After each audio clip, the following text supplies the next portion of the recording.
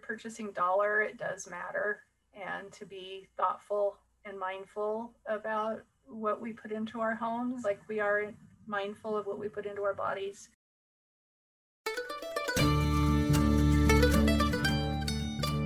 You're listening to the Good Dirt Podcast. This is a place where we dig into the nitty-gritty of sustainable living through food, fashion, and lifestyle. And we're your hosts, Mary and Emma Kingsley, the mother and daughter founder team of Lady Farmer. We're sowing seeds of slow living through our community platform, events, and online marketplace. We started this podcast as a means to share the wealth of information and quality conversations that we're having in our world as we dream up and deliver ways for each of us to live into the new paradigm, one that is regenerative, balanced, and whole. We want to put the microphone in front of the voices that need to be heard the most right now. The farmers, the dreamers, the designers, and the doers. So come cultivate a better world with us. We're so glad you're here. Now, let's dig in.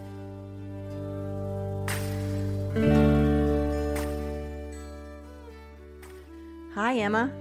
What good dirt do you have for our listeners this week? Well, we have some really exciting things coming up. We've got a kefir workshop next week taught by you, which is going to be so much fun. I can't wait. It's all about our favorite amazing superfood beverage that we all swear by because it's so delicious and it's so good for your gut. We hope that you all join us. If you know me at all, you've probably been subjected to my kefir talk at some point, during which I've forced you to listen to me go on and on about how and why this kefir needs to be a part of your life. But this time my audience will be voluntary. You'll be signing up for it. Yes, they will have by their own accord decided that they want to be there. Yeah. That will be fun.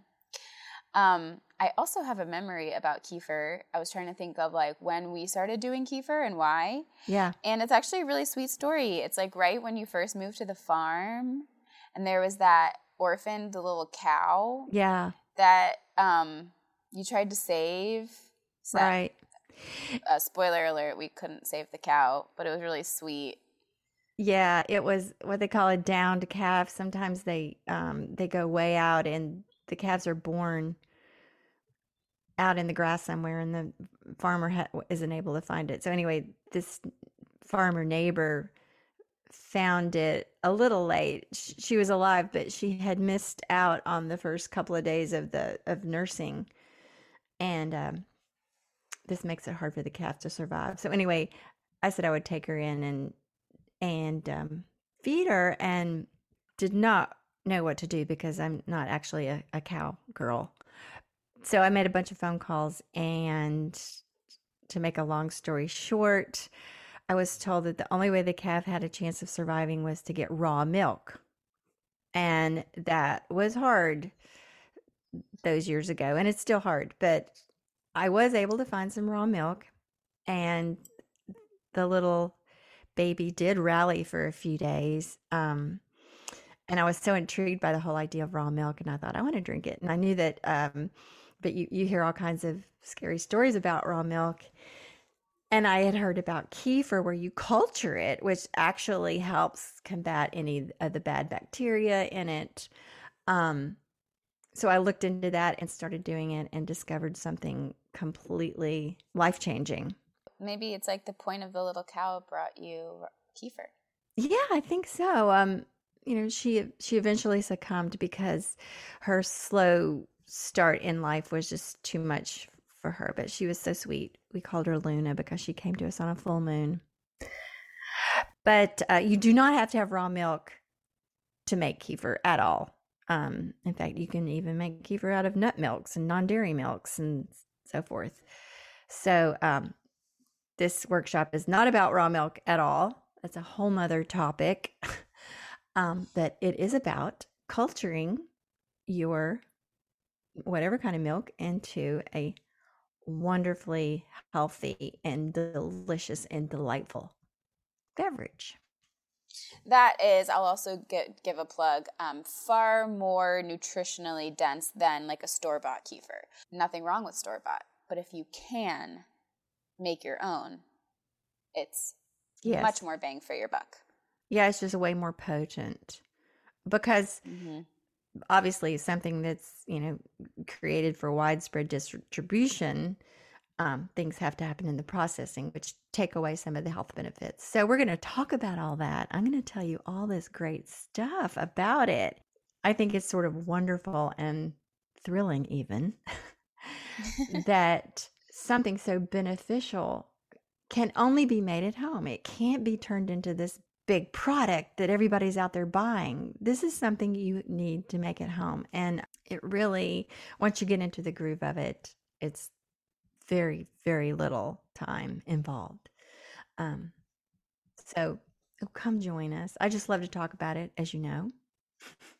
Yeah, so there's definitely still time to sign up. It is May 19th in the evening, Eastern Standard Time. There will be a recording available if you can't join us live.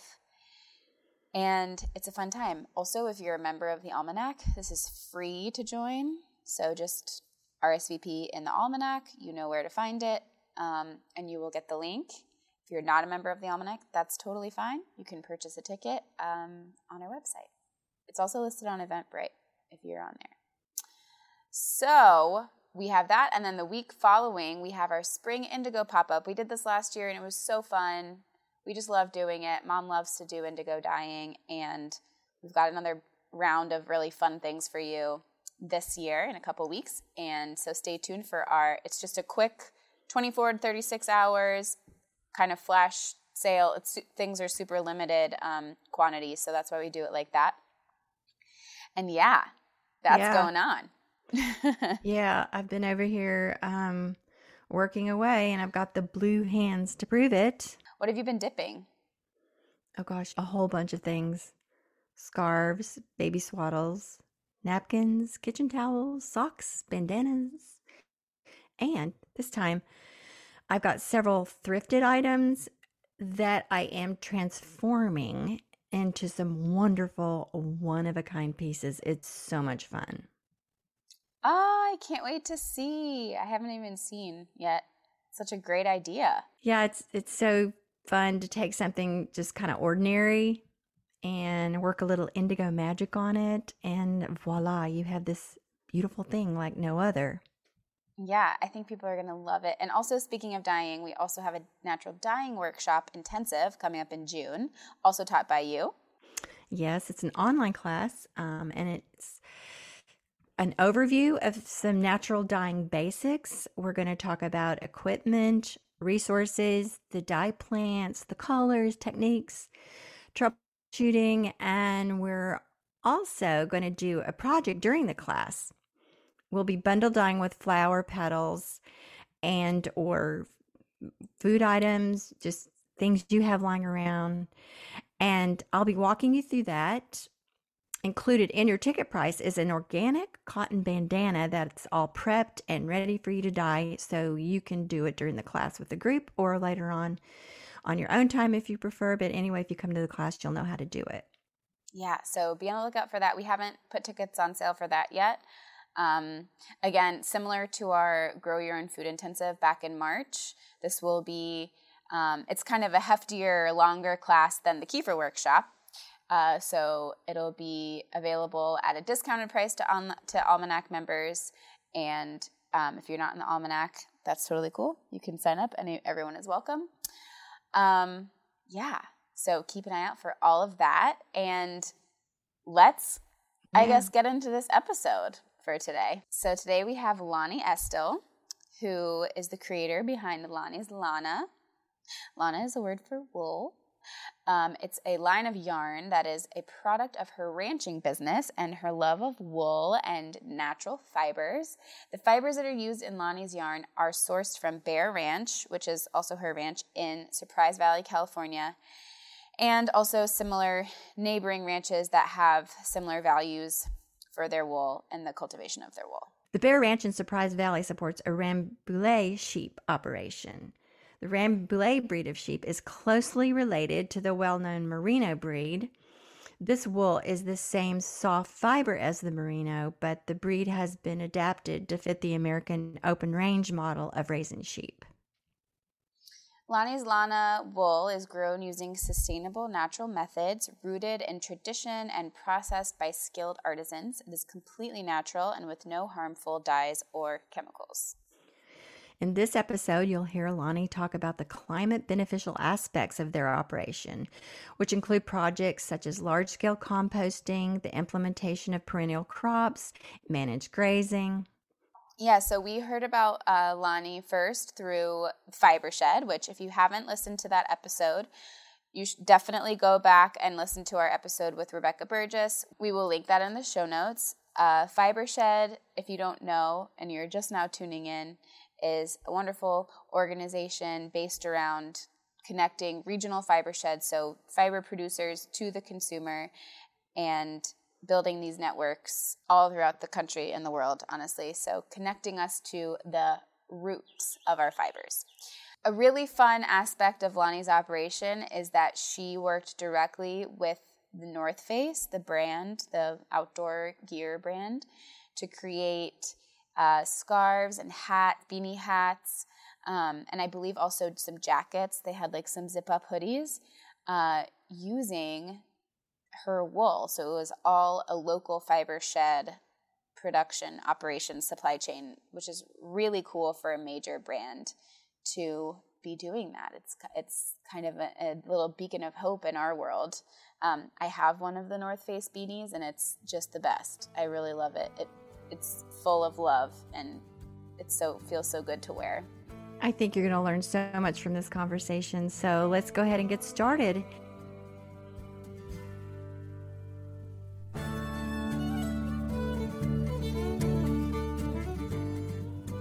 I am an accountant by education. I was raised in rural communities. My dad was a range conservationist. My mom was a home economics teacher. Growing up in a rural area, I ended up going to college in agriculture.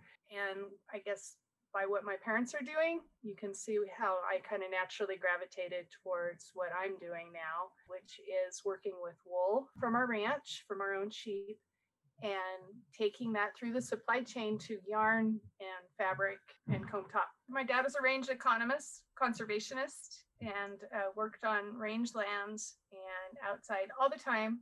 My mom was a home economist, a teacher. She sewed and still quilts. She's just a crazy quilter. My parents were very influential in my life and my career choices, along with where they chose to live, which was a rural community where I am now, Modoc County, in the northeast corner of California. When my husband and I moved here, it's actually my ex-husband at this moment, when we moved here to Surprise Valley, it was coming home for me. So that was comfortable, and I was able to dive right into the community and bought this ranch and started raising sheep. Had a ranch prior. Most people don't just go buy a ranch, but we traded into this one, which had the sheep allotments. And so we were able to expand our sheep operation, which we started in 1992. So in the 2000s, we expanded it. So we now have a range flock of about 3,000 sheep. And they run from the northeast part of California, Northern California, up into the northwest part of Nevada. They do about a 100-mile walk every year. So they go from the rangelands up into the mountains and back again. How did it happen that you had training as an accountant, but then you bought a ranch? You became a rancher. Well, mostly because of my ex-husband. His family was a ranching family. I became the ranch accountant. Got it. You just start doing everything involved with the ranch. Cooking, raising 4 children. We bottle fed bummer lambs. We had herders to do the day-to-day work and still do, but there's just a lot of things that you do going along with that. And my love was the wool. I just absolutely fell in love with the wool and eventually became a wool classer. What is that for people who don't know? So when you shear the fleece off of the sheep, throw it on a skirting table, which is a big table that has bars across it, and the dirty wool bits and pieces fall through that, a lot of the dirt. And then you skirt it to get the other vegetation and stuff off of the sheep. And then the wool classer's job, besides skirting, is to class that wool. So you take it and determine how fine it is. So micron count, but you're not like with a tester trying to get exactly 21.7 microns. It's more of an eye thing to say, okay, this is our A line, the main line. And then there's finer off of that or coarser off of that. And you also check for breakage length. So you're virtually sorting it before it goes to the next phase of, would it be spinning? Is that what happens next? Yeah, scouring. Right. Scouring, combing, and then spinning. But yeah, a lot of it happens right there on the ground. And it's very important, especially in the larger clips. If you want to sell your wool for the best price, it's got to be skirted and clasped, preferably. At what point in your career there did you start getting interested in the regenerative aspect of what you guys are doing on the ranch?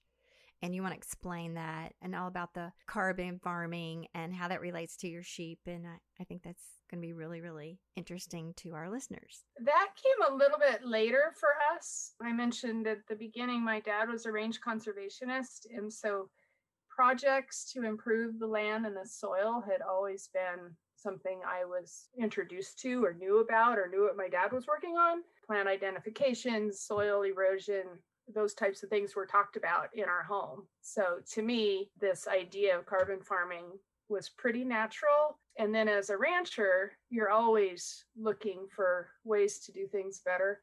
We work on public lands, and so we have a lot of oversight in what we do, their grazing. So we've got people around us telling us the right way to do things. So the carbon farm plan came from Fibershed, though. It's kind of a new idea.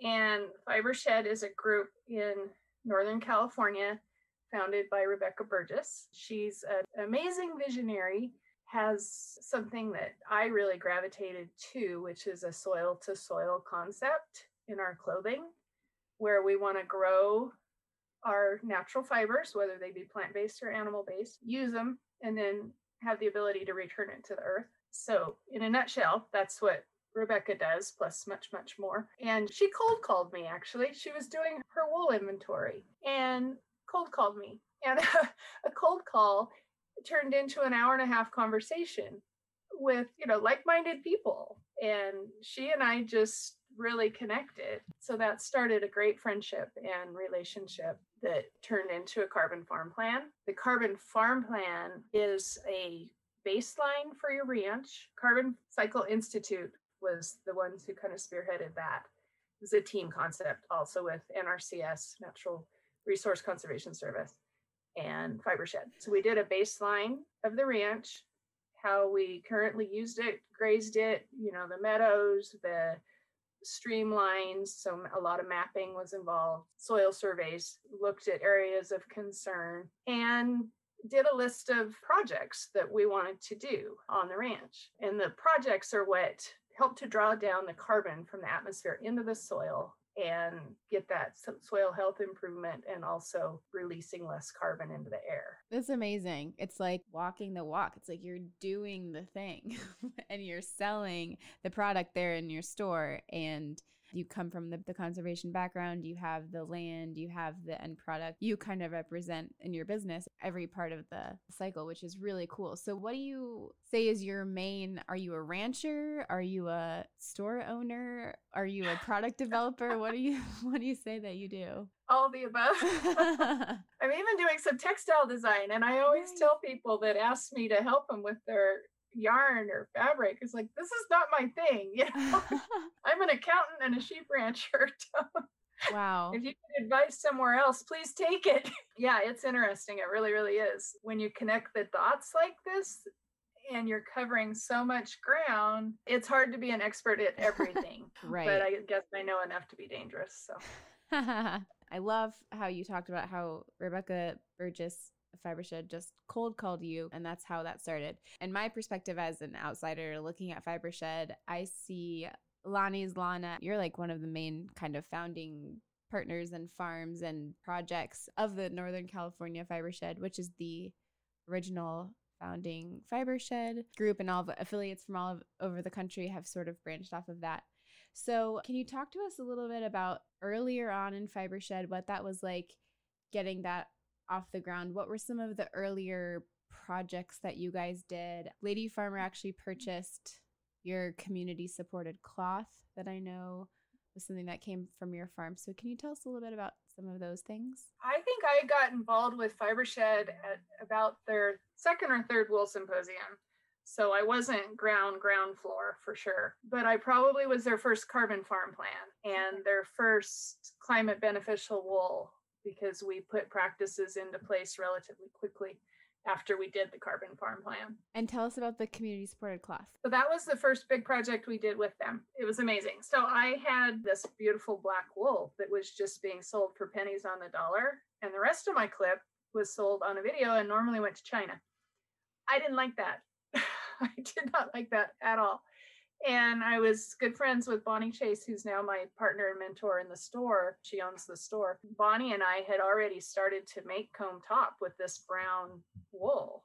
And so we'd taken that step. And so we were already kind of into making yarn. So with FiberShed's help, we went from a very small 30 to 60 pounds of raw wool up into a full bale, 750 pounds. I partnered with Christine Villar at Verb for Keeping Warm, and we made two totally separate yarns, but we went together with that bale and shipping and getting it to the mill, and then made our two separate yarns. So that was our great first partnership. So then I had this yarn.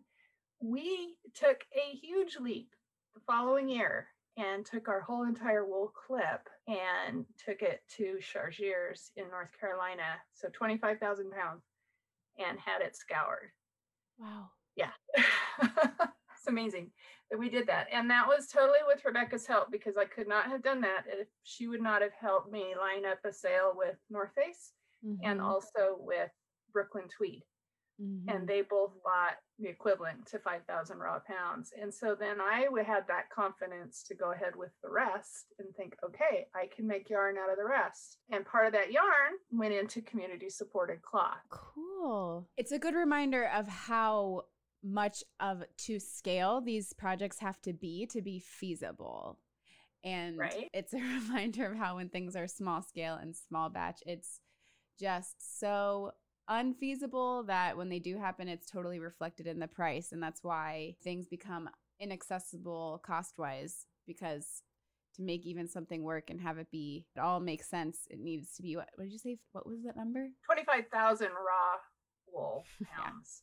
A lot of that's dirt, so half of that is washed out. But still, 12,500 pounds of wool. Wow. Yeah. Jeez. Some of you listening that have been following Lady Farmer for a while, you might remember that we had these beautiful white shawls that we made out of that community supported wool. You know, we couldn't buy too much of it, but we did buy enough to make several of them, and they sold very quickly and people love them. And we got to tell that story of, you know, how this is climate beneficial wool. And people are really amazed by that, and they're really interested in it. But before we get too much away from the whole carbon farming thing, I wanted you to talk a little bit about what that really means to invest in operations such as yours that are actually climate beneficial. They're actually mitigating the climate change, and that's very scientifically based. And I think for some people, it's still really news. Like some people out there may not have even ever heard of this.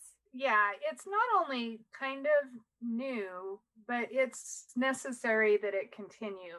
I mean, it can't become old. It's a really small group of us now that are doing this. I mean, still after 10 years, and it's gained momentum. We just have to keep it fresh and keep the investment coming because it's expensive. What is the expensive part of it, or like what makes it expensive? Let me just talk about a couple projects in specifics, and then I can give you kind of an idea of what that costs. One of our first projects was a compost production and application, and North Face helped us with that. They gave us $10,000, which enabled us to buy some wood chips actually from our ranch. So it wasn't outside our circle, but it did require freight to get it out of the mountains and down to the ranch.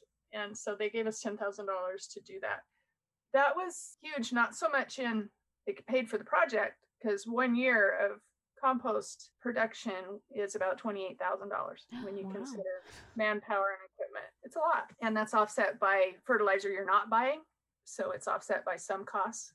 But when they gave us that $10,000, it was big mentally, because it was like, oh, wow, a big brand recognizes what we're doing and it's important to them. And so it gave us that enthusiasm. And then another project we're working on, which is an annual, we just keep plugging away at it.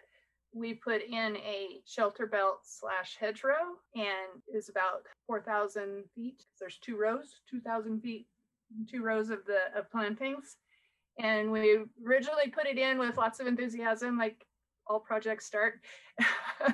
Put in the water, put in the trees, every single tree and plant had a compost component, and we put a lot of love into that. And then the next year, when it came up, it was totally drowned out by weeds, because then of course we had water, and water brings weeds in the desert, especially in disturbed soil, because you worked up some of the soil for these plantings. And so it wasn't really super successful. So we ended up having a crew come in to weed, and they had weed eaters, and they couldn't identify where the plants were. They chopped off some little baby locust trees. I mean, they just weren't big enough to be identified as an actual tree. And there were also areas that didn't have the water. The drip line wasn't working correctly. Pressure wasn't right. So we lost plants. And so we're in our 3rd year of planting. We just got some trees in, and we're going to schedule another planting coming up in the next week, I hope, to get those in the ground. That's just an ongoing.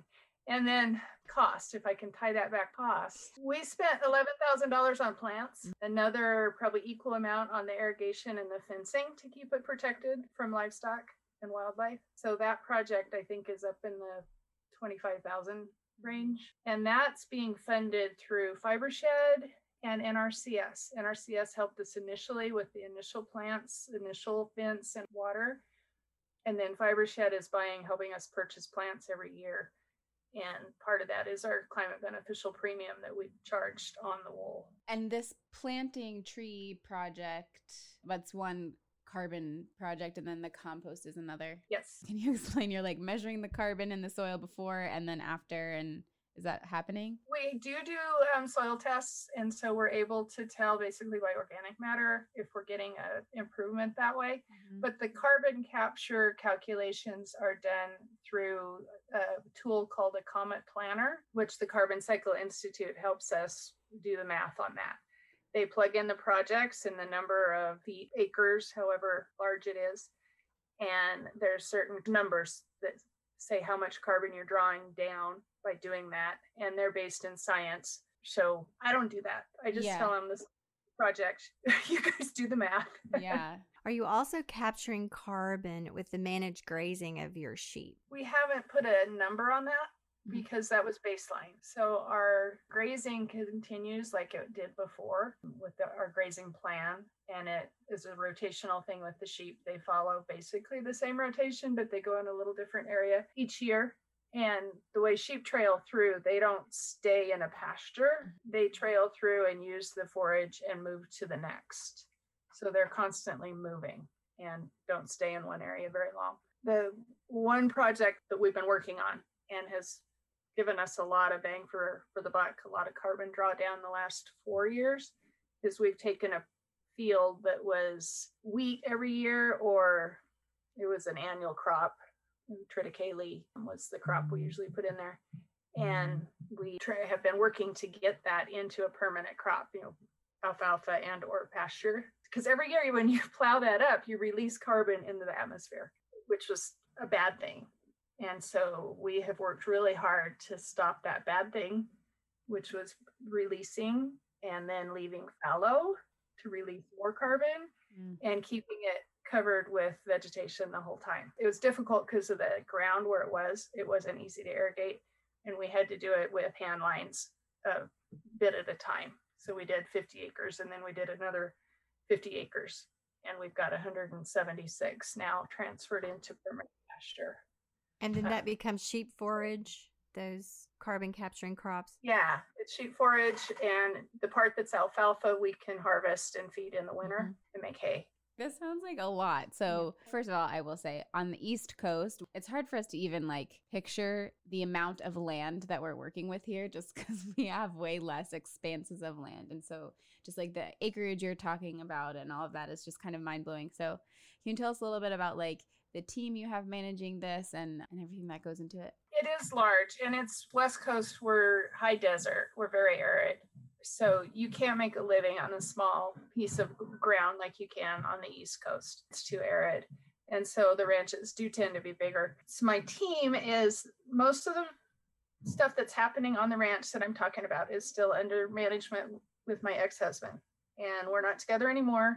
Unfortunately, we're still in the same area, and I go out and see what they're doing and help when we shear and that. So I'm still involved on the ranch. But the day-to-day is John, my son Cole, who is 28 now, and he's the sheep manager. We have 5 herders and a couple more guys during lambing, and they stay with the sheep year round. And then we have a cowboy crew as well, because we have cattle too. And haying happens with a lot of those guys will shift, into haying during haying season and go back into the livestock. And then we have 2 guys that I would say would be our farm crew. One guy does mostly feeding and equipment operation, and then another guy's a mechanic. And how many total acres is it? Oh gosh, I don't want to blow your mind too much, because it's numbers you can't imagine, but I have to say with a caveat, because we don't have exclusive control of these acres. Okay. This is federal public lands. There's other users involved who have cattle permits. Oh, okay. And obviously the public can go out and recreate and wildlife and so on. It is a 500,000 acre operation. Oh, wow. From the Nevada side up into Northern California. Wow. So does that mean that you and your ex-husband are like responsible for this acreage, or you're able to use this land for your, like, tell us about that. We're responsible for our deeded acres. Okay. So the ranch where all these projects are happening and the water there, the meadows, that's ours. And then the grazing is, we're responsible for the animals and how they use the public land. And there's definitely rules. There's all kinds of regulations that we have to follow, and we have to tell them what we're doing when we're trailing and moving. And it's a relationship with the agencies, cultivated over many, many decades and generations, been going on for a while, not like the indigenous populations, but certainly long enough to have an ebb and a flow to how we run these sheep. So the sheep that are out there, are they historically adapted to that climate and the plants they eat and everything? Tell us about the breed of sheep that you're using and the kind of wool that they produce and why you use that breed. Yeah, Mary, they are definitely acclimated to the high desert. So Rambouillet is often referred to as the American Merino because they're adapted to the high desert range type of operation. And if you have let's just take a Suffolk lamb, which would be more of a meat breed, they don't herd as well and they don't stay together. They're not gregarious like the white sheep are, the Rambouillet are. So that breed wise, they're definitely acclimated to the area. And then the wool is this beautiful fine wool that we love so much. Low micron, squishy wool that we love to work with. Are they the type of sheep that need to be sheared once a year, or do you do it twice a year? We shear once a year and we tag in between, which is crutching around the areas that get really, really dirty, get all the manure off. And before lambing, we tend to want to tag or crutch. Well, a lot of shoppers out there will recognize, like we hear a lot about merino wool. Everything's merino wool, this and that. And I could be wrong about this, but it seems to me like the marketing of merino wool has been kind of a recent thing because it's softer than other kinds of wool and you can wear it against your skin and all that. But merino wool is not indigenous to the United States. Is that true? And this one is? Yeah, neither one are native to America. Okay. So the kind of the breed history was the merino was a Spanish breed and it was gifted to the French. And when the French got it, same breed of sheep, they changed it to Rambouillet, which is the region that king was in or where he was from. And I guess I should look up their names, which monarchy this was when that happened. But yeah, that's the history. And then they were both brought into the U.S. I think the Rambouillet came first to the U.S. and then merino came later, even though merino is an older breed. And they're definitely related. And when you see it in the stores as American merino, it very well could be a Targhee or a Rambouillet. Merino's breed specific, and I know merino producers like their merinos. But when it gets back into the production part of fabric and the knitters and whatnot. It's kind of more of a generic term for fine wool. Going off from that, can we go more into the consumer side of things and what you do and the kinds of products you design and produce and also carry? Specifically, I want to hear more about the project with the North Face and those beanies that were made. That's really interesting. Yeah, great. Can I just continue with the community supported cloth just a little bit? Yeah, let's do that. Community supported cloth is now referred to as Bear Ranch fabric, or I guess we're calling it a Bear Ranch twill and a Bear Ranch plain weave. So I have two fabrics now, a twill and a plain weave, and we are continuing to make that. It's a stock fabric now. Can be found on my website, lanislana.com. And it's kind of exciting and disappointing, two parts of it, because I tried this last year to do naturally dyed fabric and it worked out. It's beautiful. I have some designers who want to use it and my dyer isn't doing it for me anymore. So I can't do naturally dyed yarns. We really need some natural dyers at scale. But instead of fighting it, I am going to go back to my roots kind of, which was my black wool. And I'm going to make a fine yarn, a single with the black, and we're going to weave with that. And so I will have some naturally colored fabrics in the plain weave and twill. That's on the horizon. I'm really excited about that.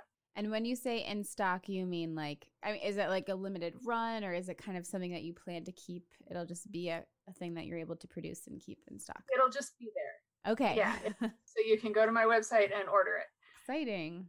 For large projects, like if you want to do a 100-yard, 200-yard fabric order, it would have to be pre-ordered. But for the general user, it'll just be a stock fabric. Beautiful. I'm kind of a novice sewer, but I do dream about when I get there making my own twill coat. So yes. I'm going to keep an eye on that fabric. Maybe I'll go ahead and get some to keep me motivated. Yep, it'd be great. And the plain weave is a lighter weave and is perfect for shirting. Oh, okay. Yeah. I'm sorry. You asked me about North Face. I'm wearing my North Face scarf and it's a beautiful twill. And then they did a beanie and we actually did a climate beneficial jacket.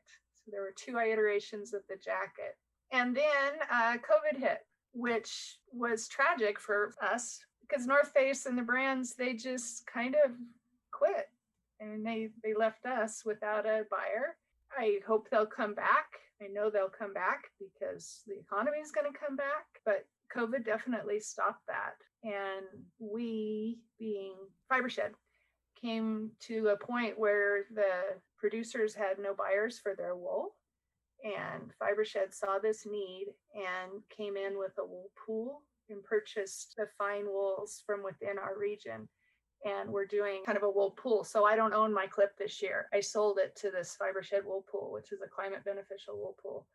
And we're hoping that the North Face will come in to that wool pool. So instead of working directly with me, they'll be buying from the pool and they'll go on with more products because they loved the project. I know they did. Heart-wrenching for the people who had to implement those decisions. Do you think the whole thing was just kind of too out of the box to be affordable for them in the tight time of COVID? Why did they just abandon it? Do you have any idea? It was getting smaller. We went with a pretty big project to start with and it was successful, but every year it was kind of a fight to keep the size of the project going, and they sold out every year. So I kind of trouble understanding this other than it was high priced. Yeah. And so they took it from being kind of an online specialty thing in a few stores to their Browns collection, which is the exclusive collection. And it's only sold in a couple of stores that are in the higher end district. So it just got smaller and more exclusive. And you heard my minimums. I do the whole clip. It's 25,000 pounds. So I need those big sales in order to make it all work. I'm very thankful that I don't have that pressure anymore, that we've got this wool pool going. Yeah. And I can just work with the amount of wool that I want to work with instead of having that pressure to sell all of that wool every single year. Well, I'm really curious, the jacket they made, the climate beneficial jacket. So obviously that had your wool in it. What were some of the other components of that? Did it contain any synthetics or I'm just really curious about that. It did. It had a lining. Don't believe it was silk and buttons, that type of thing. I have the beanie and I'm imagining the scarf and the beanie are the same, like weave. So is the jacket that same weave too? No, the scarf and the beanie are in knit. So they were totally different supply chain. And then the fabric was made by American Woolen, which is another interesting story because that was a business that was going under and all the equipment was boxed up, ready to be shipped to China. Three young people in their, 30s, 40s took the dive to save that business and started making fabric and Italian, really nice fabric. So mine was made by them. And where is American Woolen? Connecticut. Okay. And are they still in business? Yes. Okay, cool. I'm going to look them up. And did the scarf and the beanie, was that blended with anything or did they just use the wool? That was just our wool. No blending. It's amazing. It's the best beanie. I love it so much. It sold out. I didn't even get it in my store. I wonder why, if it's sold out, I wish these companies would make these things a little more mainstream, like sounds like they were on the path to doing that, like this is a climate beneficial garment and we can do it to scale and we can sell it out. But I guess, it still turns out to be too much of a special market or something. I think it was the price point. But isn't it true that if you're able to up the demand, if they're getting enough orders, shouldn't the price point go down at some point? They don't want to lose money. Right. And yeah, the price point, it's an expensive supply chain. My wool is expensive. It's at a premium because it is climate beneficial. Your money goes back to the ranch on the ground. Yeah. And projects. So that part's expensive. And then it's just an expensive supply chain. And wool is a premium product. This is something we talk about all the time. And it just takes a lot of talking about it just for people to recognize that the cheaper things are cheaper for a reason. It's not like people out there creating sustainable products are trying to get rich. That's not the way it's working. And we talk about this all the time too. Consumers are used to thinking that the best buy is something that they get the most of for the least amount of money. And so this is contrary to all that. So it's just it's a re-education, it's an education to begin with about what does climate beneficial mean? What are these products? What goes behind these products? And why do you want to pay more for these things? Yeah. And it's, you got to think in terms of dollars per wear, not just, this costs me X amount of dollars and that really nice wool one is twice as much. Why would I pay that money? But if you look in your closet 5 years later, that wool is still going to be there where the other one is long gone. And then when it gets to the end of its life, which could be decades later, it can be composted and it will return to the soil. So that's education. That is education. And also pointing out, like your scarf would be way cheaper than that. And people say, why wouldn't I buy that perfectly good scarf? It's going to serve the purpose of keeping me warm. It's because that cheaper scarf did not cost that. It didn't cost what you paid. There were other very detrimental costs in that product that had to do with the environment and human rights and all kinds of things. There are all those hidden costs that aren't passed on the consumer in fast fashion. So again, it's a huge learning curve for consumers to understand what those hidden costs might be and why things appear in the stores. For us to buy at a fraction of what they really cost is so that we'll buy more and keep that huge machine going. The huge fast fashion machine. It's quite the paradigm shift in consumer understanding. Yeah, it is. And it really is a lot of education. And we spend a lot of time doing that. And I know North Face did too. They spent a lot of time with this particular project. They won a lot of awards, but we spent a ton of time. I was on several panel discussions with them, went to Boulder, Colorado, and we did a regenerative agriculture. Actually, it wasn't just agriculture. It was broad-based brands talking about sustainable products and how to do this. And we really were the poster child project. Yeah. Not that other brands weren't doing what we were doing, but we were the only one taking it from the producer, Claire, to the product and following that whole supply chain. And so it was pretty cool. It's really an amazing process and product. It's really cool how the product itself is also just like a superior product that came out of it. I'm wondering if there's anything that as consumers or anyone listening out there can be doing to encourage more brands to do more projects like this? From your perspective of interacting with the brand and then the other brands at these various conferences and stuff. I mean, I know the consumers play a huge part, but how can we let the brands know that we want this more? Yeah, I don't know. I think we just have to keep telling this story. I mean, people like you that are doing this, podcasts are very powerful. People who listen, they retain what they hear from these podcasts.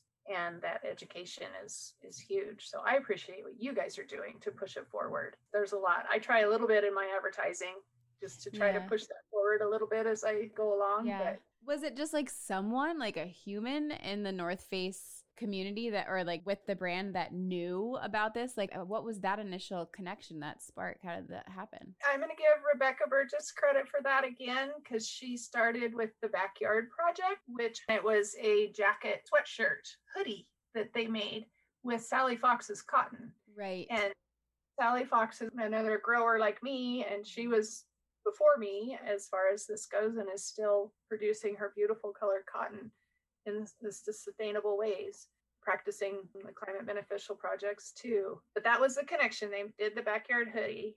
It was a zero waste design. And you have to remember that North Face was then located in Alameda. So these are personal connections made in the Bay Area. Crystal Moody would be the second person I'd point to who is huge here. She worked for North Face and quit North Face, went to work for Fibershed. And it was a temporary position with Fibershed while she figured out where she wanted to go with her career. And she was my textile designer. She's the one who designed the fabric and did a lot of that first supply chain work. So she had her feet with both North Face and Fibershed and talked to the people. And then Carol Shue was the sustainability coordinator for the North Face, and still is, I believe. And she was the one pushing that forward throughout that whole project. And she's still the one I call, if I'm like, okay, Carol, what do we have now? So it's really all about relationships.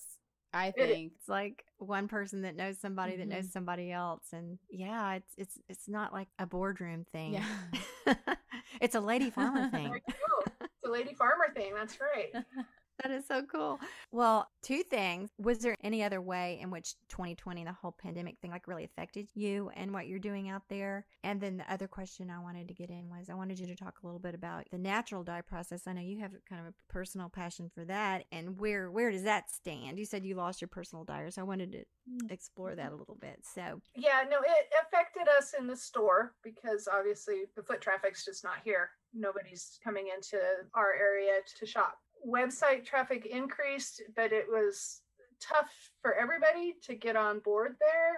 I already had a website, so in that regard, I was ahead of the curve, but it's a whole different model to try to sell your things online and promote online versus going to shows and events. And then probably the biggest thing outside of that big sale to North Face, a lot of my buyers are indie dyers. So they buy my base yarns and dye them. And then of course they take them to shows and sell them at shows. Well, so their market's completely dried up. And so those buyers have either doing other things or working with the base yarns they have because they can't sell the product. So until that picks up again, that part of my business has declined a lot. It's half of what it was last year. And that's with one dyer increasing a ton. So I had one new dyer who came on and kind of figured it out somehow. And she's bought a lot and replaced some of what I've lost with other dyers. But I'd say there's 6 who quit buying. So it's sad. And those are all small, mostly women-owned businesses. And then marketing, of course, has changed where we're trying to do these virtual sales. And one amazing thing is you talk about your product and all of a sudden people are online buying it. So how does that happen? I talk about it and they buy it. We can relate. So what kinds of dyes are they using? The plant dyes or? Yeah, each dyer is different. The majority are not using natural dyes, or if they are, it's a smaller piece of what they do. I have one buyer who's all natural dye, Sincere Sheep, Brooke sent us. So she's a great customer and buys my base yarns and natural dyes exclusively. She's a master. I love working with Brooke. The dyer that I was using for my yarns was Swans Island. And they're in Northport, Maine. They have their own yarn line, which includes natural dyes. And so they picked me up as a contract dyer. They just expanded their own footprint, what they're doing. And so they didn't want to do any custom dyeing, or at least of the size of mine. I don't know if they completely quit or just me. They're not my dyer anymore, and I miss them. So they could do the fine dye, the fine yarns that go into fabric. So I'm working on another dyer, and I hope that works out, but they don't want to do the fine yarns. So they're going to do a knitter's yarns, which is great, and I hope it works. And then we personally dye here in the shop, and my mentor and partner, Bonnie Chase, she is a master dyer. She's been doing it since the 70s, and she's really amazing. She's taught me so much. And so we dye here, but our dye lots are like, a large dye lot's going to be 2 pounds, so 8 skeins. So it's really hard to sell sweater quantity and, you know, to be a real yarn line and have repeatable colors with that type of dyeing plan. I mean, it just doesn't really work very well. So they are online, they're available, but they're more of a retail product. And are those natural dyes that you're using in the shop? And also, what's the name of your shop? People might want to know. It's Warner Mountain Weavers in Cedarville, California. And Bonnie has a website, and so do I. So she's WarnerMountainWeavers.com, and then mine, Lani'sLana.com. And if you ever get to Northeast California, Surprise Valley and Cedarville is a great place to visit. We have always done a wool gathering in the fall and have classes and just a gathering of like-minded people. And then throughout the year, we have classes. We try to invite people in, like do a tapestry weaving class or eco-dyeing, plant-dyed fabric class, which was a lot of fun. So Lani, in beginning to wrap it up, we have a question we like to ask all our guests. What does good dirt mean to you? And that can either be literally or metaphorically or any way you want to answer that. The good dirt to me, I think of, is it dirt or is it soil? That just goes back to my agricultural training. And it's soil to me. It's full of life. It's full of plants and little animals, and it sustains us into the next growing season every year. And it's very important that we take care of our dirt, our soil. Yeah. And in closing, is there anything else you'd like to leave our audience with? Anything you'd like most for people to understand about what it is that you do? Just some understanding about your purchasing dollar. It does matter, and to be thoughtful and mindful about what we put into our homes, and just like we are mindful of what we put into our bodies. It's important, and it's important to small businesses right here in the US. So I appreciate everybody who's listening to podcasts like yours, because you already get it, and I appreciate you spreading the word and telling others about it.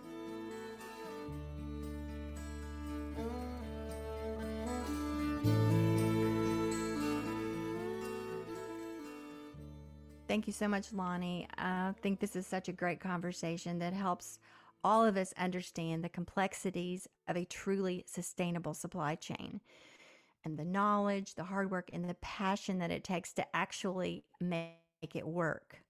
For me personally, it makes me appreciate even more the integrity of a product that's been managed from its natural source all the way to something that is produced, sold, and worn with respect for the earth, animals, people, and something that can be around for generations to come. It's really a shift from what we are accustomed to in our consumer society today. Well said. It's so mind-boggling how big these systems are and how much goes into bringing us our products. And there is something so satisfying and fulfilling about supporting these types of processes. Again, thank you, Lani. And for more Fibershed, again, we'll link to Rebecca's episode. We have a few more coming up on the docket where we're talking to some more Fibershed people. Another great one to reference is our episode with Elizabeth Klein that came out around Fashion Revolution Week. We also discussed supply chains there. Yeah, and then going back to episode 1, we have kind of a primer on how food and fiber and fashion are all connected. So thank you for tuning in this week. And if you're new around here, welcome. Join us. Follow us on Instagram at We Are Lady Farmer. We have an online community called The Almanac. Currently not open for enrollment, but we will be this summer. And we hope to see you at our Kefir workshop, at our natural dye workshop. Stay tuned for our indigo pop-up sale in the marketplace. So many fun things going on. And we're here every Friday. We'll see you next week. Bye, everyone.